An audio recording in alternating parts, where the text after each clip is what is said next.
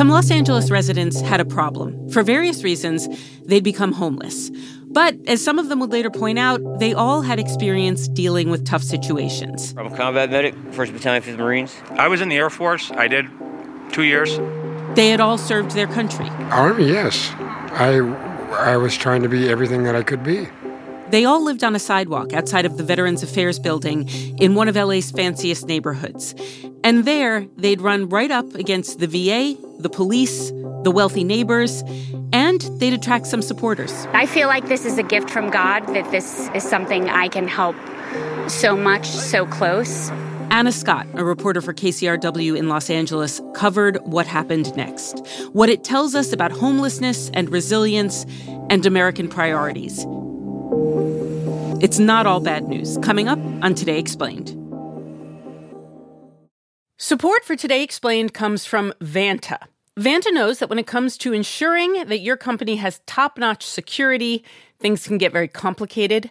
Now you can assess risk, secure the trust of your customers, and automate compliance with a single platform, and that platform is Vanta.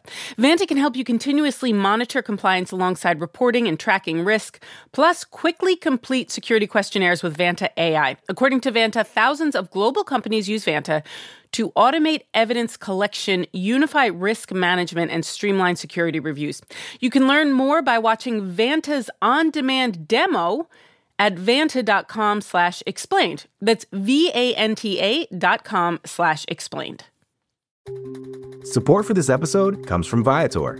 Experiences are what people love the most about travel. That's why Viator has over 300,000 bookable experiences, so there's always something for everyone. They offer everything from simple tours to extreme adventures. Plus, Viator's travel experiences have millions of real traveler reviews, so you have the information you need to book the best activities for your trip. Download the Viator app now and use code Viator10 for 10% off your first booking in the app. One app, over 300,000 travel experiences you'll remember. Do more with Viator. It's Today Explained. I'm Noelle King. Anna Scott covers homelessness for the public radio station KCRW in Los Angeles. Now, LA has been at the center of this country's homelessness crisis for a long time. Well, it is still a crisis. Still have something close to 70,000 unhoused people all over Los Angeles County. In the city of LA, we have a new mayor, Karen Bass, who has declared this a priority and launched a new program to try to get people off the streets quickly. It is a humanitarian crisis that takes the life of 5 people every day. But that is still in the early stages, and it is still very much a crisis. Anna's the host of a new podcast from KCRW called City of Tents, Veterans Row. It's about a rather unusual encampment of unhoused military veterans. So the camp isn't there anymore, but the podcast tracks its rise and fall throughout 2021. And this was in one of the wealthiest neighborhoods in LA, in Brentwood, which if you don't live in LA, maybe you've heard of Brentwood because of the O.J. Simpson case, perhaps. Nicole Brown Simpson and Ronald Goldman were found stabbed to death outside her Brentwood condominium on Sunday night. It's a very ritzy area, not a place that 10, 15 years ago you would have seen large encampments, but they had a very big one of the biggest in Los Angeles, that was full of unhoused military veterans throughout a lot of 2020 and 2021. Paint me a picture. I lived in Los Angeles for a couple of years. I remember Brentwood very well. It's hard to imagine a homeless encampment in that part of LA. Yeah, this is how I started on this story in the first place, because it was so eye-catching. I was getting all of these phone calls and text messages from people asking me what was going on in Brentwood. So I went to check it out. And if you're coming into Brentwood on San Vicente Boulevard, which is this big 6-lane street that kind of loops into the commercial heart of Brentwood, and right there on a very long block across the street from upscale restaurants and condo buildings was this huge encampment, about 40 big 10 by 14 matching identical camping tents with matching identical 3 by 5 American flags pinned to the front. A very key thing about the location, it was also right beside a huge Veterans Affairs medical campus. And it's enormous. For people that don't live in LA, this is about half the size of Central Park in New York City. And when we say military veterans were living there, what does that mean? Who were the kind of people that you met reporting on this? There was a Navy veteran in his 60s named John Raposa, who's one of the very first people that I met there, who told me a lot about the culture of the camp and the camaraderie that existed there and the reasons that he was there. I'd feel really, really lonely right now in an apartment by myself. Yeah, I really would. And I'd be like suicide watch, really bad. So out here, it's like, I got friends, I'm surrounded by people 24/7. We don't always get along, and there's a lot of drama, but I'm not alone. There's another veteran who I followed over quite a long time, also in his 60s, a Navy veteran named Jeffrey Powers. My feeling is if I'm going to be in a tent, I'd rather be in my own personal tent where I can sleep naked if I want to. You can bleep that out if you need to. Jeffrey had a real odyssey in the time that I was reporting. When I first met him, he was staying in a program on the VA campus, but he felt like when he was there were a lot of restrictions that made him feel like he was being punished. I find this frequently when in situations where it's government help, is that their mindset is not that of somebody from the perspective of the hospitality industry, but rather from the penal system. And it's really annoying because I'm not a criminal, I'm just homeless. And then there were younger people that camped there as well. And actually, there was one real main organizer at this camp who became a key source in this story. I had, PTSD and had some substance issues as far as I'll go into it. And that was really just untreated PTSD. I'd never been to therapy before, so that did lead to some self-medicating. His name is Rob Reynolds, and he's in his early 30s and served in the Army and deployed to Iraq in 2007. And it just goes to show that a lot of people do show up here, if they get the right counseling and treatment, and I can attest to this myself, you get the right counseling and treatment, understand how to deal with PTSD and your issues, that you can get better and you can go back to your normal life. It's worked out for me great, and that's why I come out here and try to work with these guys, because I want the same thing for them. Why was there a camp located right next to the VA and not on the VA grounds? Like, why not just bring these guys inside? Very logical question. What I found was that there was a real revolving door between that VA campus and this encampment outside. A lot of the people who were at the camp, nicknamed Veterans Row, had been in programs on that VA campus. There are different rehab programs there. There are shelters there. Some people went back and forth a lot. And most of the people at Veterans Row saw doctors on that campus, had appointments there regularly. So they wanted to be close to it. Now, there's also quite a long, involved history to that campus, which was also relevant to the encampment and why it ended up on that block. The land was donated more than 100 years ago to the federal government by a wealthy widow to be a home for disabled soldiers. At the time, this was a couple decades after the Civil War, and this country actually had a whole system of what were known as soldiers' homes. All around the country, there were these campuses where veterans lived and had health care and had community. So it was that for a long time. There were thousands of veterans living there at one point. Prior to Los Angeles becoming our nation's capital, the veteran homelessness, nearly 5,000 veterans lived on this property. And today, there's only a couple hundred and an estimated 4,000 homeless veterans. So if you do the math here. Over the years, we abolished that system of homes, and the modern VA emerged, which does healthcare, benefits, cemeteries. And the campus today really reflects that. It's mostly a medical campus. There's a hospital there. There is a small amount of housing. And then there are things on the campus that have nothing to do with veterans at all. The VA leases part of the land, for example, to UCLA for a baseball field, or to another local private high school for athletic facilities. In 2013, a federal judge voided a whole list of leases, including UCLA's, as illegal. Then in 2016, Congress passed legislation giving the VA authority to lease West LA lands, including to the university. But there are catches. Among them, the lease must benefit veterans. A group of unhoused veterans, represented by public interest attorneys, sued the VA, saying, you can't lease this land out to things that have nothing to do with veterans. It was donated to us. And they actually had a court victory that resulted in the VA agreeing almost 7 years ago now to build 1,200 units of affordable housing on that campus for unhoused veterans. The VA promises to build 1,200 units. How many are up now? a very small fraction. Right now, they have only about 113 units open as we're having this conversation. There are 2 more buildings that are supposed to open this year, but they were supposed to have more than half of them done by now, so they're very behind. Why has it taken so long? Well, the infrastructure is outdated, and the VA has to upgrade that. They had to do environmental studies, typical sort of bureaucracy that makes things move slowly. But I found in my almost 2 years of reporting on this that another reason has to do with money. For a long time, the VA didn't budget a single penny for this plan that it agreed to. And that was a stumbling block. Okay, so 7 years ago, a promise is made. We will build 1,200 units. We're not even close to that yet. When does this encampment get started? So it gets started not long after the pandemic hit, so around March of 2020. And actually, the VA itself kind of created an unintentional precursor to Veterans Row, because when the pandemic hit, they created what they called a safe campground on that property. So a place where unhoused veterans could come and just quickly take shelter in tents, get 3 meals a day. But their encampment had these little tents that veterans would have to crawl in and out of. And there were some people in the neighborhood who saw this and thought it was kind of pathetic, especially on this property where unhoused veterans were supposed to have housing by now. Yeah. So one of those people was a local Vietnam veteran who tried to donate a large tent to the VA. So he went in, he said, look, if you're going to have them in tents, at least give them tents that they can walk into, not these little pup tents.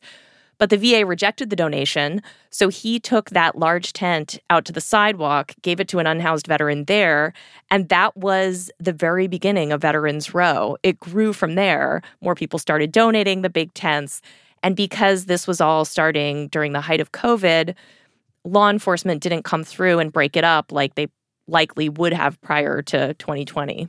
How many people lived there in total? At its height, it was close to 50 people. And you go down there to report on it for KCRW. And so what is it like? The first day that I went, I saw veterans hanging out between tents. They're cooking. They had a kind of order to life there that had a military flavor. So they had assigned chores to different people, like fire watch at night. They had these little grills and things like that they would cook with outside. I mean, these were very big tents. Some of them had living room setups inside of them. They had generators going. I mean, it really felt like a community. Now, that said, it was also chaotic. There were people struggling with different issues. There were 2 homicides at the camp in the time that I was reporting there, which we cover in the series. So I don't want to make it sound like this perfectly orderly utopia, but there was a lot of camaraderie. It was a real community. It definitely had its rhythms, and it definitely had a military flair. Okay, all of that sounds all right, but I imagine that people in Brentwood who own homes there or who rent homes there were not thrilled about this. What did you find? You are correct. People were not thrilled about this. It took up an entire sidewalk. There was the noise of the generators. Sometimes at night, people would fight. There were these 2 violent incidents there, which the victims in both cases were unhoused veterans who lived at the camp, not just people walking by in the neighborhood. But nonetheless, that this violence had occurred was very disturbing to people who lived nearby. And so who represents the housed residents of Brentwood? Who is the person that speaks for the neighborhood? In the series, I spoke quite a bit with Michelle Bisnoff, who was at the time the head of the Brentwood Community Council, which represents mostly homeowners and business owners in Brentwood.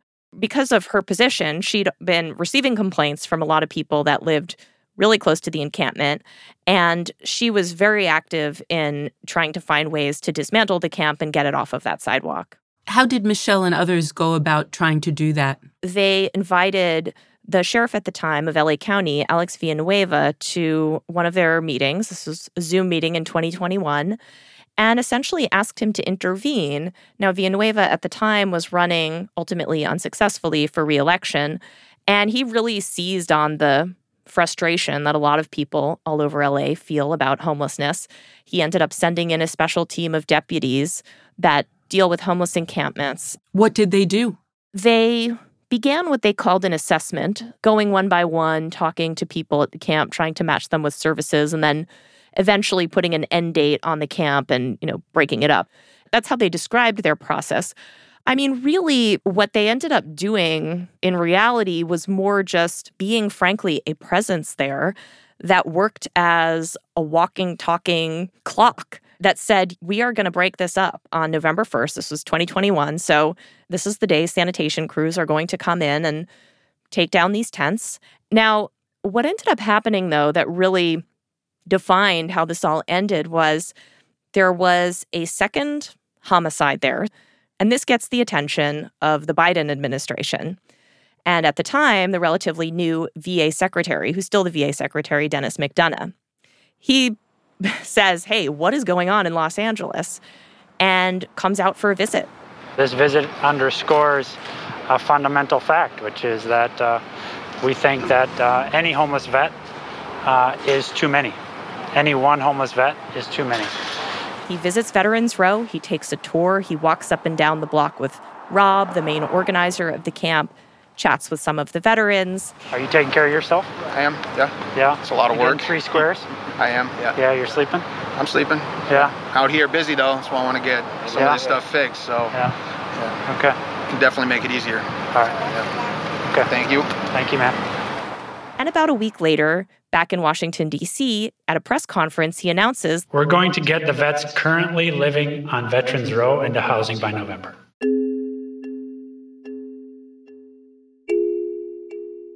After the VA secretary's visit, local VA leaders really knew that they had to scramble and come up with some solutions. And so what they did was allow volunteers to build an identical encampment that everybody called Veterans Row 2.0 on the other side of the fence, on that VA campus, with the same flags, the same big tents. Now, it wasn't housing, so cheating a little to say that they fulfilled this promise of everybody getting housed by November 1st. But most of the veterans from Veterans Row ended up moving over the fence.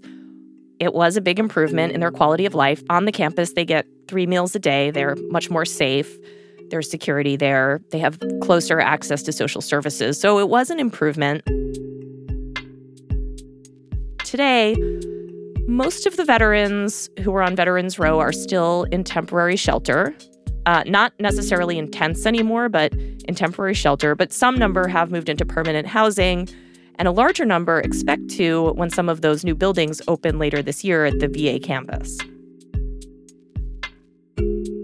Coming up after the break, what was learned on and from Veterans Row?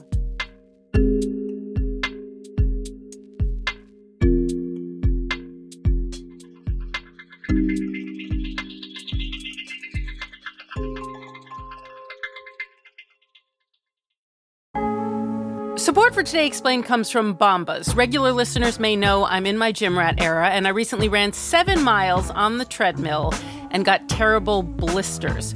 Were my socks the culprit? Didn't occur to me until just now when I saw that Bombas features foot-hugging honeycomb arch support, cushioned footbeds, and anti-blister tabs. They also have other apparel like t-shirts and underwear. According to Bombas, every time you buy something from Bombas, they donate 1 essential clothing item to someone facing homelessness. Sarah Frank works on the business side of things at Vox. Did she get blisters? I don't know. Let's hear what Sarah has to say. I've had several pairs of Bombas over the years, and recently I had a chance to try both the compression socks and the women's hiking socks, and this is a true upgrade to my Bombas collection. You can head over to bombas.com/explained and use code EXPLAINED for 20% off your first purchase. That's BOMBAS.com/explained and use the code EXPLAINED at checkout.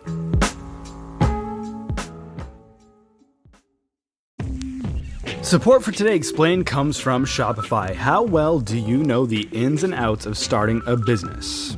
Admittedly, I don't know very much. To actually do it, apparently, you might not need as much savvy as you think because there are e-commerce tools to help make getting started easy for anyone. Tools like, you guessed it, folks, Shopify. Shopify is the global commerce platform that helps you sell at every stage of your business. The beginning stages, the middle stages, the final stages. According to the company, they support online and in-person selling, and their award-winning support team will help you along the way. They even have an AI tool called Shopify magic, which might help make things even easier. Who doesn't like magic? You can sign up for a $1 per month trial period at shopify.com/explained, all lowercase. Don't you dare use uppercase. Go to shopify.com/explained now to grow your business no matter what stage you're in. Shopify.com/explained. Enjoy.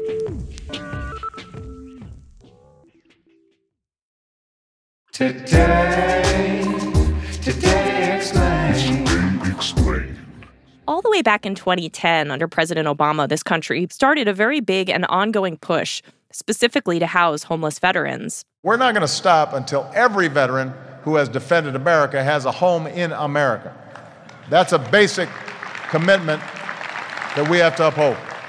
And we have actually seen quite a bit of success with that. The success has been less dramatic since about 2015, 2016, but it has been ongoing. And that was true here in LA, too. We had a lot of progress in cutting veteran homelessness between 2010 and about 2016. But here in LA, unlike other cities around the country, we have really been stuck since then at about 4,000 veterans in LA County, even as other cities around the country and other counties have ended veteran homelessness altogether. If we were to look nationwide, what would it cost to get homeless veterans housed more broadly? It's hard to put an exact dollar amount on it. Other cities and counties around the country outside of LA have ended this problem of veteran homelessness specifically.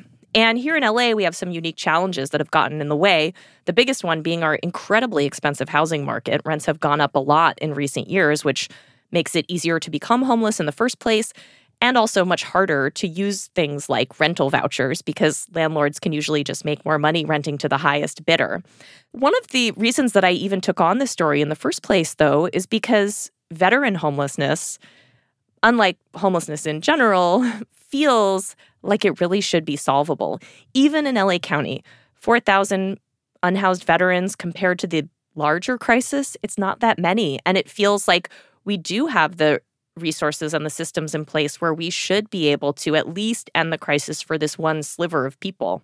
What is the federal government doing to solve this problem nationally? Well, the push that started under the Obama administration, recently President Biden has declared that this is a priority again. Helping veterans afford the rent, because no one should be homeless in America, especially someone who served the country. Some of those efforts weren't continued during the Trump administration. And also, that administration just had a generally different philosophy on how to address homelessness. That did affect some of the policies, but the current administration is saying that they're prioritizing it once again. I mean, the jury's still out, certainly here in Los Angeles. We haven't really seen the numbers budge for a long time, and that didn't change with our most recent point-in-time count. But they're saying that they are doubling down on those things. And nationwide, there has been a decline over the last couple of years. So we'll see what happens in Los Angeles in the coming years. Anna, you've been covering homelessness for 7 years now. You spent a considerable amount of time down on Veterans Row looking at this very specific situation, but maybe a situation that is not entirely unique. What is the lesson that you take from the story of Veterans Row, both what worked and what didn't? Well, I think that Veterans Row was a microcosm for the larger veteran homelessness crisis, but then veteran homelessness can be this interesting microcosm or case study that can teach us things about how to solve homelessness more broadly. So there's no reason that things that have worked to help unhoused veterans couldn't work for non-veterans. Veterans are not any easier to house, inherently or anything like that. They just received more assistance. And so we've seen the numbers go down quite a lot. Now, there's no reason in theory that we couldn't extend some of the policies that have worked for veterans to non-veterans. Like Congress could, again, in theory, fully fund Section 8, for example, for everybody so that there's no more lottery. So it's just if you're eligible, you get a voucher. That would be a big boost for people who can't afford rent. We could, in a place like LA County, hire an army of social workers bigger than the LAPD to do street outreach and match people to resources. Now, when you put it like that, of course, it sounds very pie in the sky. It would be very expensive to do these things. But in theory, they're possible. These things that have worked for veterans could work for everyone. It's just the scale of what you would have to do makes it very daunting. I hear you saying that when we pass unhoused people, homeless people in the street, and we look at them and we think, oh my God, this has been going on for so long. There is no real solution to this. I hear you saying, no, there is. We do actually know how to fix this. We do have solutions. What it's going to take is commitment, and what it's going to take is money. Yeah. And I don't want to minimize, of course, how hard those things are. There was a study very recently that quantified for the first time what it would take to end homelessness in just California in terms of dollars, and it was $8 billion a year for 12 years. Wow. So that's a huge amount of money. Now, also, along with that, we'd probably need an entirely new social contract because, generally speaking, we've been able to pass these measures for veterans because people across the political spectrum agree that veterans deserve something back from government, from taxpayers. They deserve assistance. That's not really true of everybody else. So I don't want to minimize how hard, getting the will and the money to make these things happen would be. But maybe there's even some downsized version of some of the things we've done for veterans that you could do for everybody. One of the takeaways that I really want people to have is that this is not an intractable problem. It's not a mysterious problem. We do know the causes of it. Mostly at the root of it is housing affordability and housing availability. And we do know the things that work to fix it, and veterans are just one case study. But applying those things more broadly comes with a huge amount of challenges.